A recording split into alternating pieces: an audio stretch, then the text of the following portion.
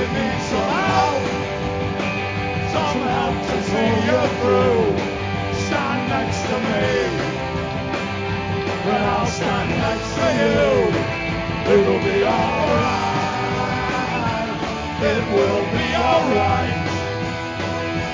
I will be your brother for the night.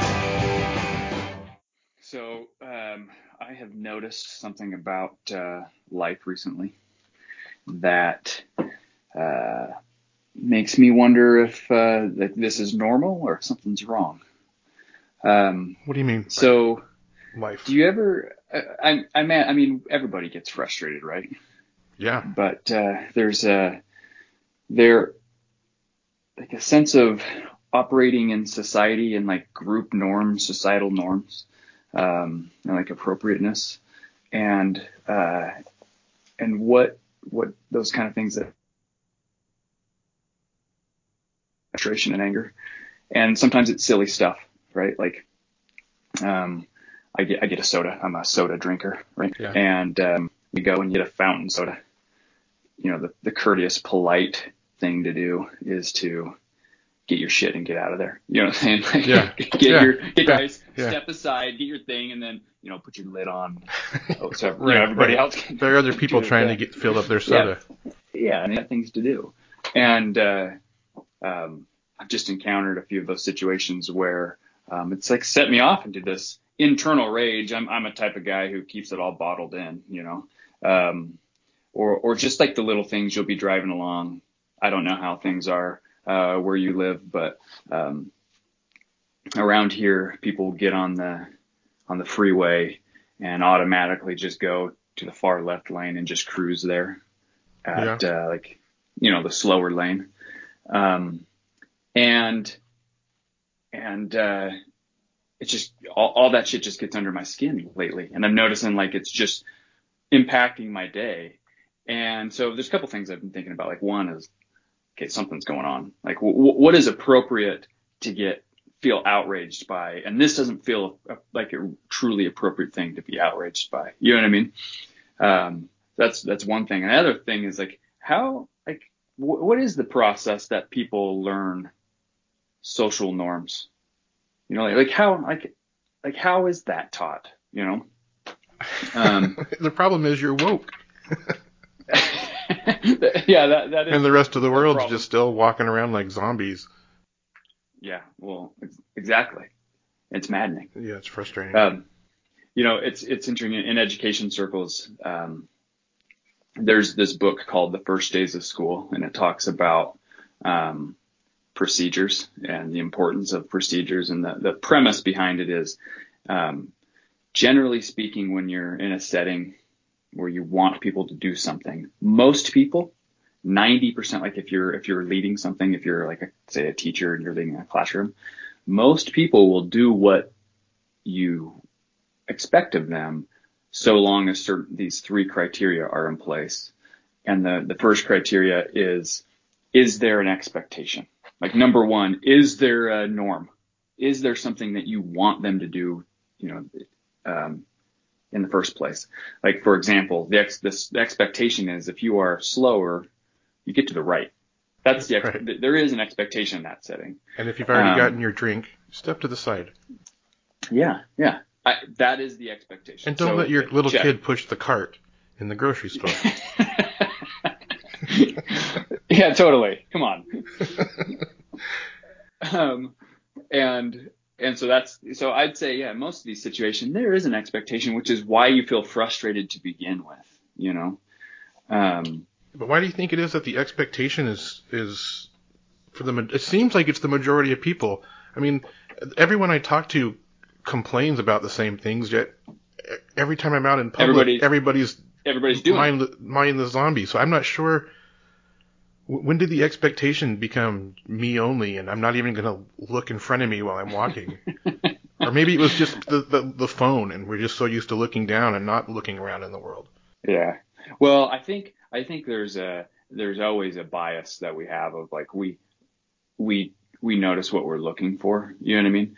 Like, for example, if I really think about it, if I go to I mean, I get a drink pretty regularly.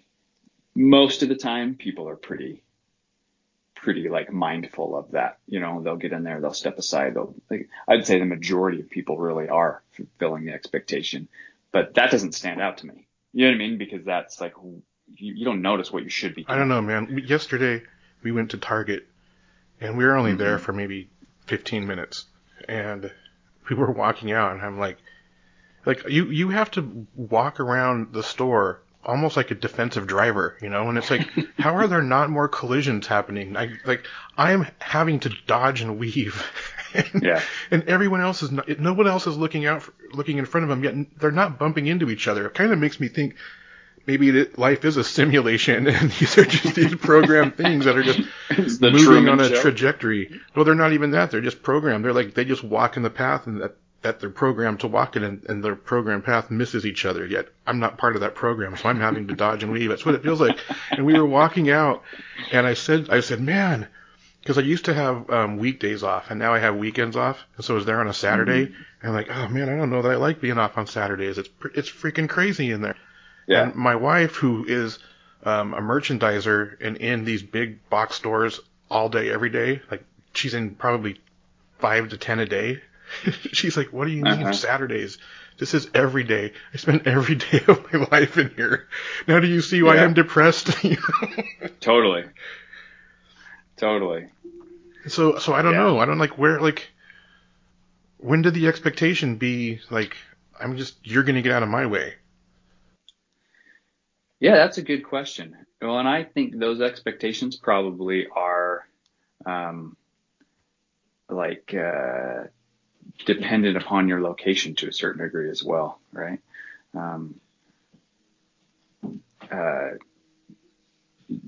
Some places may be a little more wild west than others. You know what I mean? Yeah.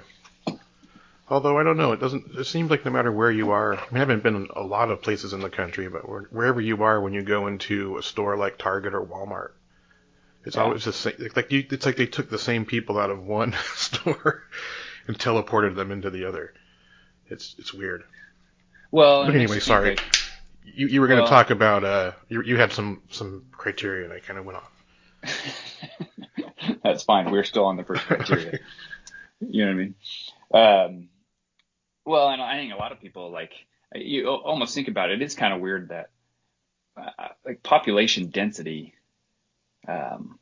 hasn't always been this dense. I mean, it's been for a while, but I'd say for most of human history, it hasn't been this dense. And it is kind of weird that, I guess probably in the grand scheme of things, it's pretty recent that we're all just bumping into each other. You know what I mean? I won't tell you who they are, but I know these in-laws.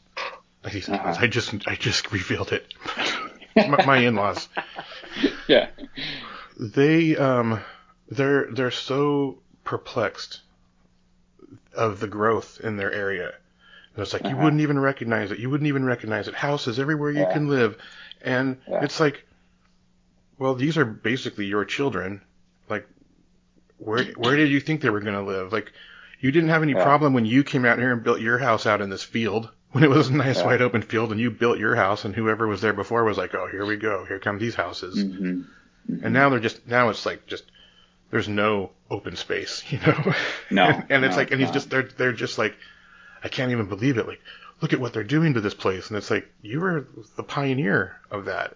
Why? Yeah. Where do you think these people are going to live? Like, they're like, people keep having kids. That's nature. We keep reproducing, right. And what's funny about that, there's a couple things, because you hear that all the time.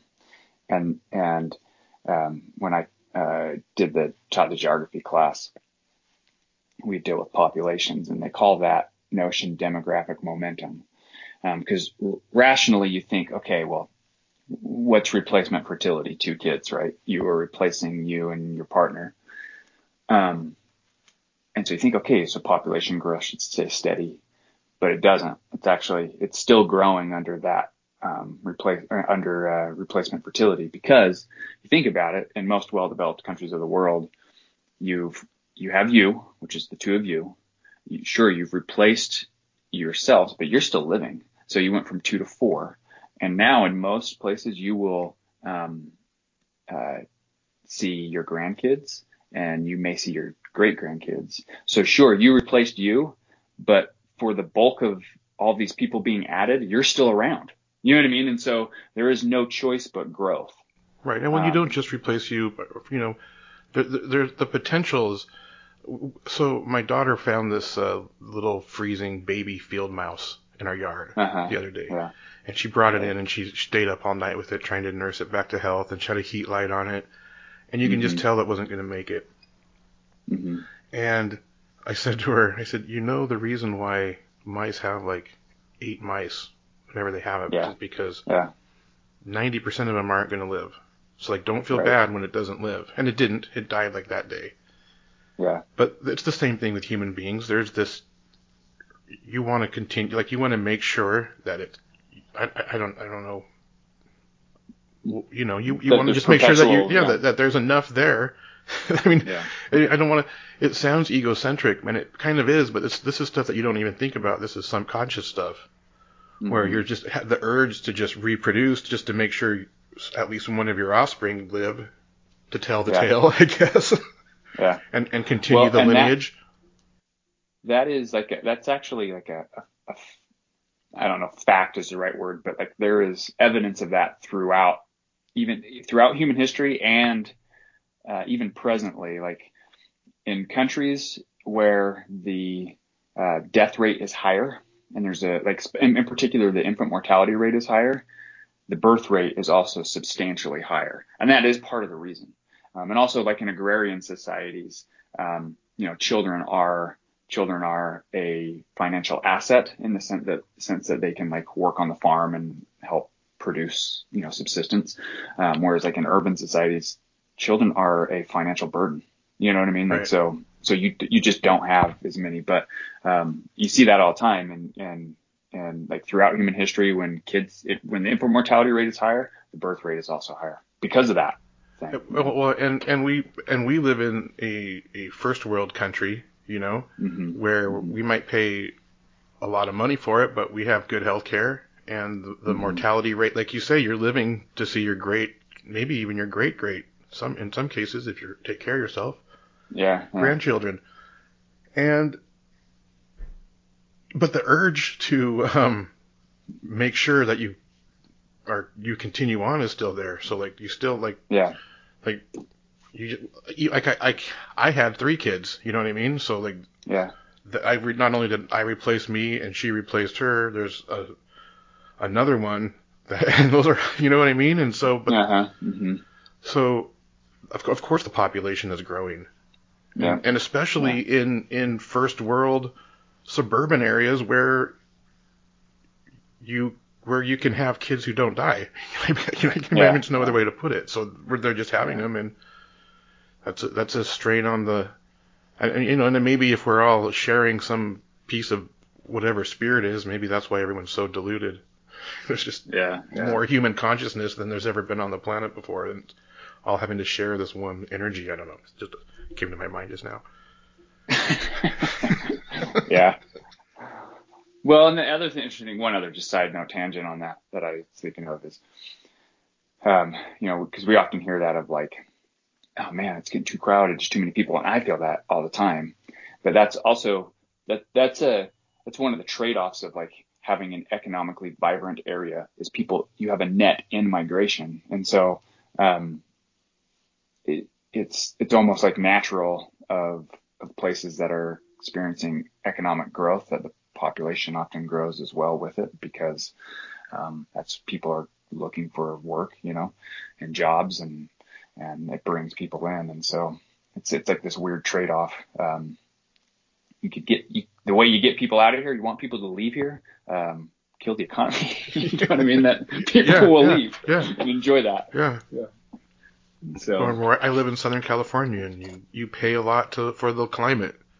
Yeah. And I suppose as that changes, probably so will the population. Yeah, that might be a whole different ballgame in a few more decades. So, yeah. So what's number 2? Anyway, so number 2. I want to see how these all weave in together.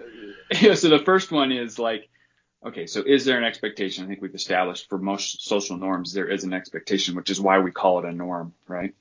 But two is, has the expectation or procedure been taught? And I think that's where it starts to, fall down the line. You take the driving example.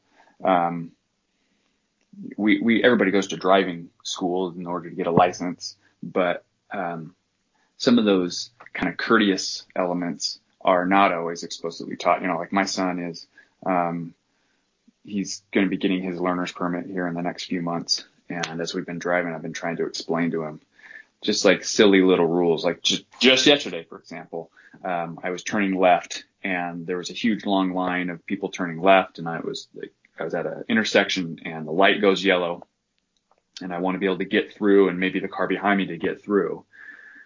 Across from me, there's a car turning right. And the courteous thing to do is if you're the car turning right, is to stop, let the people left hurry and get through, because once the light's red, you can still turn. You know what I mean? You can still go. And this car obviously didn't, and I was outraged. And so I'm like trying to explain to him, here's why. Here's why what he did was like, it was a dick move. Like, you just let people go, and then you take the 5 seconds and then you can go.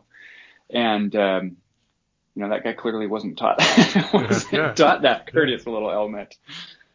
And so, so maybe that's it. Maybe you go to a soda fountain, you just don't, nobody ever taught you, like, get your ass out of the way, Well, you see that a lot with kids too. Like, like I said, don't let your kids push the shopping cart. And it's like, you can see me in a hurry. Can't you see the look on my face, looking at you in the eyes, saying I'm in a hurry, and I'm looking at you like, come on, this kid's weaving around. I can't get around him. Like, can you just take the cart for just 30? Just let me get around. and I just think, and you want it. But I see too. Like, I was at a restaurant where you refill your own drinks, and I wasn't refilling my drink at the time. I was just sitting there inside of it. I was getting frustrated and furious, and rage on the inside, just watching these little kids do it to someone else. There was like 2 little kids in there, like, can barely reach their hand up to fill it, and no parent anywhere. And I'm like, where are these kids' parents? Because there's like people standing there trying to get their drinks, and there's these 2 little kids, and so they're clearly not taught it. There was no parent that came over and said, hey, get out of the way. There's people trying to get their drinks. Right. Yeah. But that had to come from somewhere. Maybe maybe those are the children of the latchkey kids, or the children's children of the latchkey kids. The latchkey kids are so where the parent. I always think everything goes back to those early '80s when suddenly it required 2 incomes to survive. Yeah. It was like the beginning of trickle down economics, and what it required was two income earners in a household, and suddenly kids were coming home and the TV was raising them. I mean, us too, including you and I. Like, we came home to the TV. Right. And it's just, I see it in the way that I raise my kids. I'm not as hands-on maybe as like I wished my parents would have been, and you got to kind of like force yourself sometimes into those. All right, you got to be more hands-on because you want it. You like. I don't know. I always kind of think things go to there, because if you ever go back and watch on Amazon Prime on the video thing, you can watch commercials from like the 50s.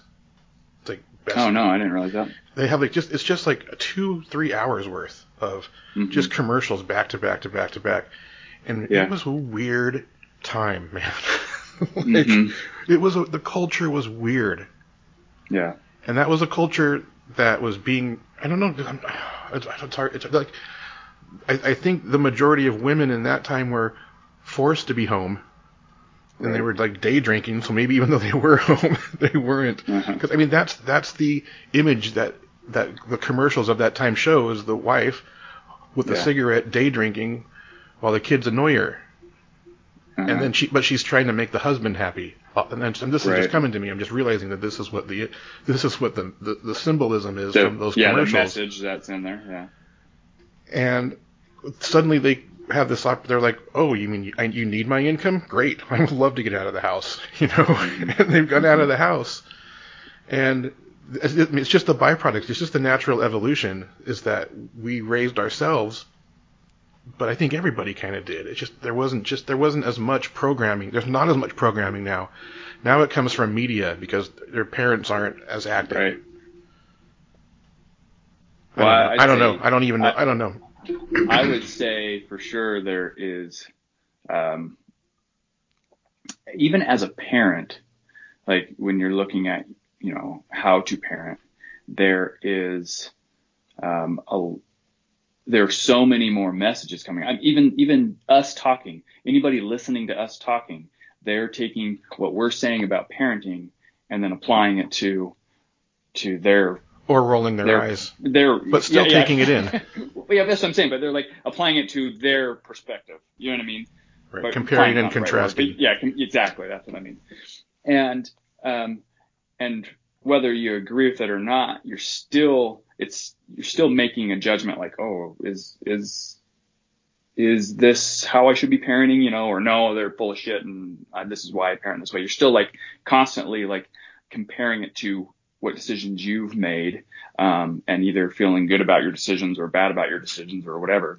And so those messages, I think, definitely come in not just for parents, but for everybody on just like how to live life or how to do something. I think it's much more coming in from all sorts of sources now than it was then, for sure.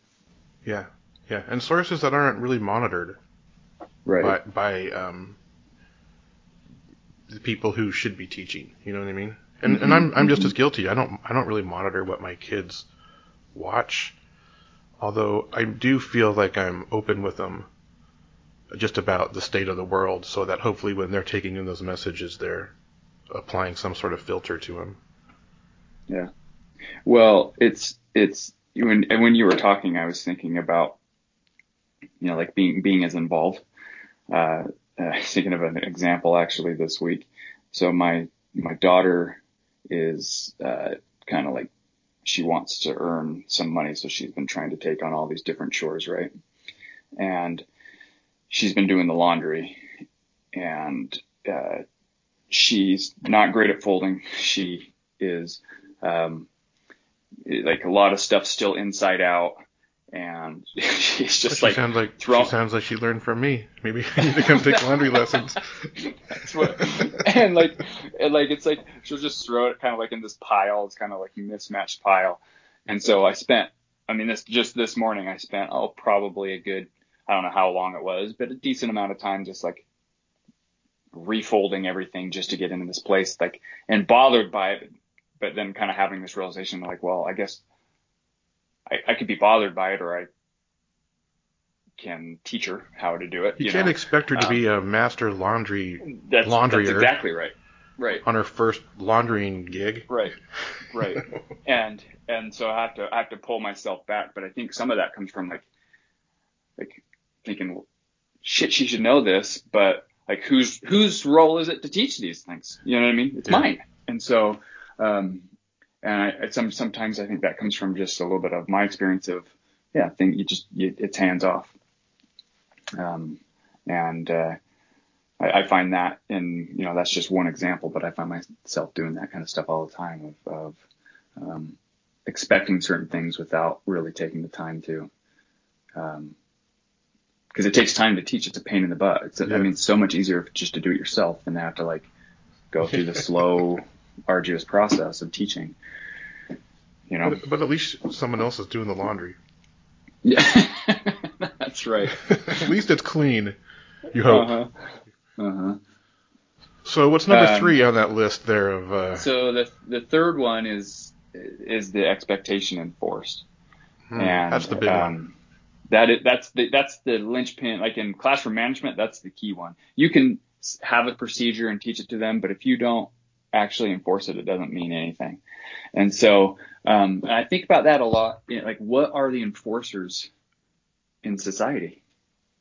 Because not everybody wants to be the enforcer. Like, I know when I'm at a store, I don't want to be this stranger going up and yelling at a kid to get out of the way.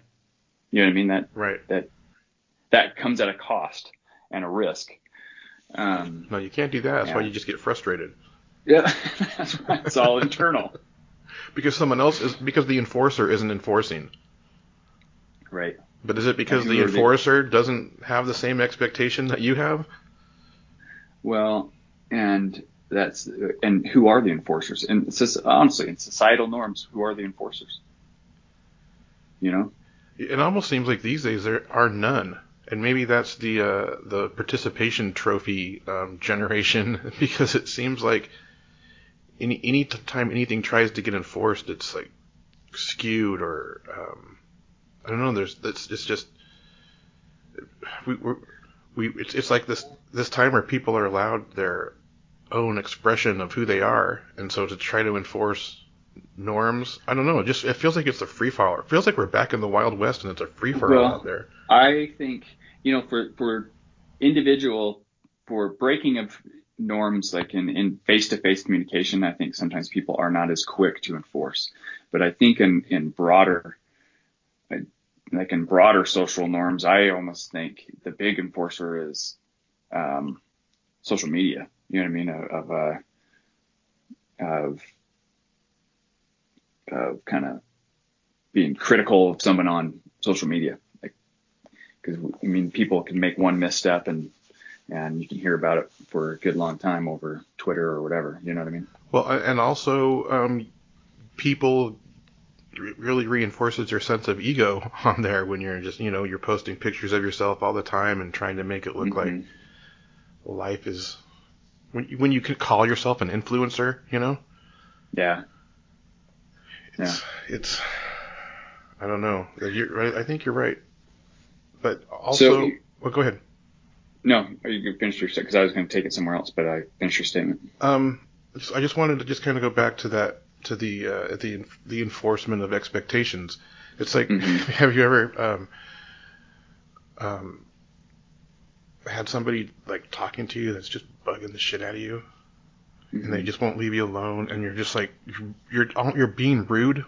You don't want to be. You're making me be rude, but like, I'm gonna have to be a dick to make you stop talking to me. Yeah. And it's like, why doesn't this person get my hints? Why are you gonna make me do this? Yeah. And then as soon as you go, hey, look, you can just. I don't know. Like, there are people are hesitant to enforce. Yeah. But that one little thing is like, look, you don't be rude about it, but you're like, look, I gotta go. I can't do this right now. I don't have time to talk with you right now. Instead of just being like irritated that this person's not picking up on your hints, because that person, I don't know what it is, man. I'm telling you, we're living in the simulation, and these people are programmed. They're Sims, and they're just programmed to come irritate you, and they don't read the messages because they're just code, Yeah. Well, it feels like it. Like, artificial intelligence is not quite there yet, and it's like, I know you're not real, because you would be picking up on my on the irritation. Everything you say, my eyes roll back into my head. And why can't you? Why are you continuing to talk? Yeah. I don't want to sound like a jerk, but like, there's just people that do that to you. You can't help it. Right. Well, there's a prime example. One of my good friends is, he's in a suburban neighborhood, and the neighbors are all like right next to each other, right? And a neighbor who he gets along with, they've gone to a game together and spent, or a movie or something. They're not like friends, but they're friendly, and have a dog, a lab, who they leave outside all day, that barks the whole day. And then at times they'll leave it out at night, and it's like they're putting the kids to bed and it'll bark all night. Right. And I guess animal control has been there and all these things. And he's like, I don't know. He's like, I don't want to be a jerk about it, but I just needed to know that it's impacting my life. Like this thing is impacting my life. And so he was saying, what is the approach? Like, I don't want to ruin this relationship. And that's the prime example. Is there is a norm, there's a norm that you're courteous to others, and, watch the volume of things we do.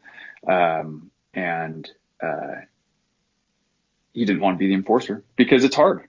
Yeah. And people don't always pick up the clues, and a lot of times people get defensive, even though, it may be an appropriate conversation. But I would say for the most part, probably 99.999% of the time, when you just try to gently enforce a norm on somebody who's completely in the wrong, they will get defensive and angry at you for enforcing it. Yeah. So that's why they'll no one feel wants like, to do it. Yeah, well, and it's true, because even though we all know, and we've all been there, where somebody's corrected us on something, and it may be totally appropriate for them to correct us on, but you're like, what a dick. What's that? What's his business? It's that kind of thing. Yeah. And you're the police at Soda Fountain? F off. You know what I mean? Like, you had to wait 15 seconds? That kind of thing. Yeah. And so, and that kind of leads me to my next thought of we've just spent however long we've been on here, kind of just pissing and moaning about a whole bunch of trivial things, stuff that don't matter. Yeah. And that stuff that detracts actually from living a good, you want to talk about you could live a peaceful life if you could just let go of your hang-ups. Totally. Totally. And that's, I guess, my larger question. The whole reason I bring this up is, what is appropriate to get outraged at? And I'm going to say this as someone who fully understands that I get outraged at things that I shouldn't.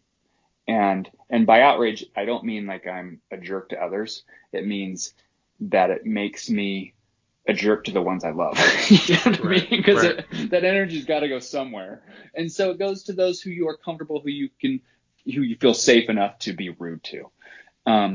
And it's like, so what is it? Like, what is appropriate to be outraged by? And I guess the real question is, how normal is that? You know what I mean? Well, there are things that you're just naturally outraged by that. How can you control it? That's just how you are where you are because of shit that's happened in your life. And how you're wired at the moment. That's what outrages you. Mm-hmm. Mm-hmm. So, I mean, there's some things that you can you'll have to learn to breathe through, and learn some patience, like the soda machine. But there's other things that you can control. Every time I turn on the news, I get completely outraged. Yeah, me too. And not just by one side, I'll watch the liberal side, and they'll say something, and I'll be like, yeah, but that's totally one side. There's another side to that story, but for the most part, I'm just outraged by the shit happening in the world, and so for the last week or so, my schedule's kind of changed where I did have my whole days off, and so just the news was on in the background just for background noise. And this last week that I've had to go to work, I haven't been keeping up. I haven't looked at Twitter. And in fact, there's a guy that I work with that comes in and he wants to talk to me about it. And we have the same thoughts, but I still we have the same opinions and we're on the same side, quote unquote side, but I still don't want to talk about it. Yeah. And because I get outraged, it's been so peaceful to be ignorant of what's going on. But then there's a part of me that's like, well, are you being ignorant to what's going on? And then the other part of me is like, no, man, you just got to worry about what's happening right here in front of you right now. Right. And then start work. And once you can fix that, and then start working outward. Yeah. That's where I've been the last week. Well, so much of anger, they say anger is kind of like a secondary emotion. It's like a symptom of something else. I don't know if secondary is the right word, but it's there's causes by other things, I guess. And so much of that is just feeling powerless. You know what I mean? To where you see something that you really don't feel that feels clearly a violation, but you don't feel like there's anything you can do to control it. You know what I mean? Mm-hmm. And I don't know the solution to that, because sometimes, and politics is a hard one because that one feels like that actually matters. You know what I mean? I can be outraged by a driver, but really at the end of the day, it doesn't matter. But politics is harder because, and I'm the same way. I have to be prepped to listen or to read. I have to be in the right headspace. and I can't do it right before I go to sleep because I get elevated and I can't fall asleep, you know. I come across somebody on the street holding a sign Uh-huh. for a politician, Mm-hmm. and I just instantly like, can you be such a freaking Yeah. idiot, you know? Yeah. Uh-huh. And then I start judging that person.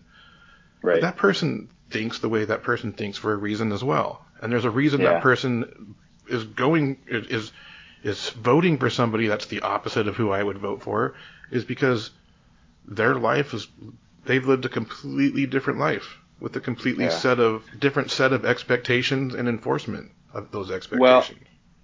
and I'm not saying this to say that I've got all the answers, but sometimes the reason for that is like inappropriate, and people hold positions and feelings, not just in politics, but religion and life in general, that are harmful to others. And I guess the question is like, and you are kind of powerless to do much about that. And so the question is how, like, you either got to decide, I'm going to address this, or I'm going to accept the fact that, I can't change how other people feel. You know what I mean? Yeah. And how other people think. And that's sometimes, a hard road to go down, because I looked at something recently and somebody's rationale for for a position they took, I think is like, should be, it's obvious that like the facts don't support what they feel. And there's that part of me that's like, hey, you dumbass, like, look, you know what I mean? Like, but like, what do? You know what I mean? Yeah. And it causes this whole internal rage. And lately it's been pretty bad, just because, it's just been intense. And so I guess here's the question, like, can you be angry and happy? That's tough. I think that you can be happy when you're not angry. Like there's moments in between the rage. It's just these little triggers that set off. Like I get triggered by a bumper sticker, you know. Yeah. and then once that bumper sticker is no longer in sight, and I'm able to let that go and be happy again. It's just how do you not let those frustrations frustrate you? How do you just accept that there's things you can't control, and that's the shit other people do? Yeah. And so, like, Well, just all you can do is control what you can control, and just it's the frustration comes in is because, like, that's not what I would do. If it were me right. standing there, I would get out of your way, but you're Yeah. not going to get out of my way. But you can't control who these bots are, what they're doing, how they've been programmed. So you just have to, that's how you beat the game, is you let them play out their thing, and then, I don't know, it's almost like they're part of the landscape. It's like if you've ever read Art of War, like the landscape is this big thing where, like when you're going into war, like where things are situated geographically, and who's got the upper hand, just as far as like who's actually got the upper hand. It's got the higher place, and if you've got to bring people through a narrow ravine, are they going to be set up? Like you've got to deal with these physical things that are in the world. Yeah. And it's just the same thing with going through life. These other people are just these physical things that you have no control over. They're just there. And it's not something that you can like plan, because they come spontaneously. But you just have to kind of be like, all right, there's an obstacle. Yeah. How do I get around it without any trouble or being frustrated? That's what's hard, is the frustration part. I think it does. It comes in with that's not the way I would do it. I wouldn't do that to you. Right. Well, and you almost have to compartmentalize. Like, I don't know, like I feel like I've been able to compartmentalize my anger while still, I mean, sometimes it bleeds over, but, I was having a conversation with our sister not too long ago. And it was a serious conversation. And one of the comments I had made was, really, I feel pretty depressed and anxious all the time, but like life's good. And, I kind of had to think about that for a second as I was making that statement of like, yeah, that is how I feel. And it's kind of weird that the two of those can be said at the same time. Like, and it's almost like looking at like those like internal components are their own little category in some weird way, but that life, they can still almost see life being good. And anger feels that way too. Like, and I don't know, sometimes my anger gets the best of me to where like just the whole world sucks and everybody can go screw themselves. But like generally, I think you can be angry and happy, but yeah, it's like you say, if you've got to be able to compartmentalize. It's like, this is stuff that doesn't really matter, and I'm angry about that. It's a different kind of anger. But if if what's happening right in front of you, in the hyper local, like with your family and the people that you spend your days with, and even if that person's just you, if you can be content in that, if there's not anger there, if there's not anger in the home, then you can be angry at everything outside of the home. You know what I mean? Because that's like if the thing that you consider home, whatever that is, whatever your idea of home is, if you can feel happy there, then you're okay to be mad at the outside of home. Because man, they suck. Totally. Well, and I think like anger can relieve tension. You know what I mean? Like internal tension of just like kind of losing just losing it for a minute. Yeah, well, you got to examine your anger too. Like, it comes from somewhere for a reason. Yeah.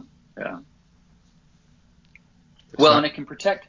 Like, anger is like, sometimes it can show what you value and believe, which is why I think I'm a little uncomfortable with all the things I get angry about. It's like, what am I like? What is the value? What value is being harmed in these like trivial scenarios I'm bringing up? Other than like, I value my own personal time and you're in my way. So, I guess that's selfish, but whatever.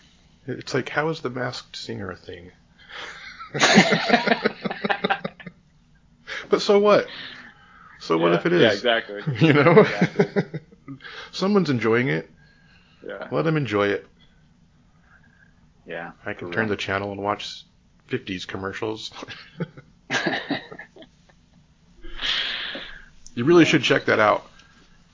Yeah, I'm sure. I bet my son just write like just type a search for like old commercials or something, and there's like 6 different things where it's like hours, like 3 hours of commercials just side by side, and just to hear the way they talk and the way that we mean it. We really mean it. It really is the best for you. You can take our word for it. Yeah. Like, it's just stuff that would never work now. But you can get a sense, like, the fact that the way, that's why they were saying, you can tell who the people were of that time, who our grandparents were. This is when our mother was a child. These were the commercials she was hearing on the TV when it was on in the background, And so it's just interesting to see how they were marketed to compared to how we're marketed to now. During Christmas, there were like all these commercials with women giving men cars for Christmas. Things have changed. Yeah. The big bow is gone. Now it's women giving their husband a rugged SUV, saying, "Come on, be more rugged, man." Well, you think about it, like commercials actually probably are a really pretty good way to assess cultural change, because commercials are trying to speak to a mass audience. They're trying to appeal to a large demographic, to a large subset of the people. And so you have almost no choice but to speak to what's culturally relevant. Yeah. And I mean, one of those programs is toy commercials. It's like 2 hours of toy commercials from the 50s and 60s. So you actually see too how they're marketing to the kids of that generation. Those are the baby boomers. And and you can see it, and like, it's crazy. That's how they were taught, same way we were taught. Yeah. We were taught with a little bit more razzle dazzle and MTV cuts and nothing longer than 7 seconds, or you're right. But you might actually have an attention span if we show you something for more than 7 seconds. But we're not going to. Right. Like, that's another thing too. It's like the way that the media was, like, it's a whole generation of ADD, Yeah. And that's totally. who's walking around just, I don't know. I see a lot of people too that just seem depressed and sad and just checked out. Yeah. And like yesterday at this same Target experience, there's this lady and she's pushing a cart, and she's one hand's pushing a cart and the other hand's holding a Starbucks. Yeah. And because there's a Starbucks in there, so oh man, you can go to Target and get a Starbucks. And she's got these two kids walking with her, and she's just like, "Did you get this? Don't you need this?" And she's just so run. She's probably in her late 30s, just so like run down and tired, and you can just tell she's like, "I can't believe this is what I chose for my life," you know. Mm-hmm. Mm-hmm. And so I think there's a lot of that too, where it's just like people just check out, because how else do you cope? Right. Well, and part of me wonders if how much of that is socially it's a little more noticeable now, or less taboo to talk about, and how much of that is, because I do think it's on the rise, but how much of that is that it's always been this way versus how much now are we reporting it compared to what we reported in the past, you know? Right. Well, look at what like Married with Children did. That changed the image of the like that was the expectation. Even though nobody was living it, when you turned on the TV, that was the expectation. These normal families, and then I shouldn't say normal. These families, these family units. Yeah, you know? yeah. And then suddenly, Married with Children comes on. They show us the normal family. Yeah. And then that expectation goes from being, I don't know, it maybe it's not a bad thing. The expectation was hoity-toity-ish, Right. and simple and innocent, to normal. Mm-hmm. And then suddenly that expectation drops, and then that expectation, you know, the media has been slowly dropping the expectations. Well, yeah, they you know, it's showing a different perspective on the same family story. And now reality TV, you know, they show us these archetypes and these real people, and the expectation's even lower because suddenly it's unscripted. It is just a normal person, and that becomes the expectation. Right. And nobody can live up to the expectation, so that's why we just drop down, because if you're living up to your expectations, aren't you kind of like a nerd or something like that? Well, I also think like sometimes you're hit by so many expectations that it's almost easier just to throw hands up. You know what I mean? Like, oh, whatever. Yeah. I know I feel that way. Yeah. So what's the conclusion? Like, did we figure anything out here? Well, here's what I think. I think one, like, I gotta chill out. Yeah. I'm getting angry about all sorts of stuff, and it's like, all right, I gotta chill out. You need to meditate. Two, but two, and sometimes it's like worth, you know, sometimes it's almost like in vogue. I don't even know if that's people use that term anymore, but like in vogue to be pissed off about stuff. Yeah. And sarcasm is a quality. Yeah, like make sure that shit's worthwhile. If you're going to spend your time being pissed, like be pissed about stuff that matters. And like clearly I'm not the case study for that because I get bothered at all sorts of trivial things. But so that's, I think, takeaway number one, like reserve your anger for stuff that matters. But two, like it's okay to be it's okay to be angry too. Yeah. Like you know, don't, as long as it doesn't consume you. Yeah. As long as you're willing to explore that anger. And I guess three, you know, we went down this whole rabbit hole of social norms and social expectations and all that stuff. And I don't know. I don't really have anything to say other than, I guess it was fun. And the social norms just are what they are. They are. You have to acknowledge what it is, especially if you're not. I mean, that's the social norm is the majority. So, like, if you want to communicate with the majority, you have to learn to speak the social norm language or the normal language. Yeah. So, even though you might feel woke and you might feel like you're the only living person in a sea of zombies, if you want those zombies to hear you, you have to kind of like understand where they're coming from, and where they're Well, coming yeah. from is it's a country where they're being told the economy is great, and at the place where they are, it's not.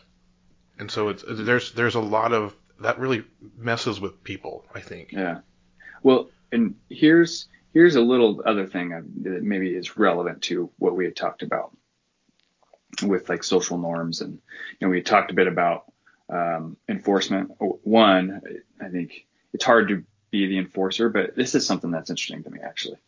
So, in education, when teachers are complaining about student behaviors, we'll go through this whole thing of like, well, is there an expectation? Have you actually taught that expectation to them? And are you doing anything to enforce that expectation? But one of the key things is like, you can enforce all you want, but if people haven't really been taught that, your enforcement means nothing.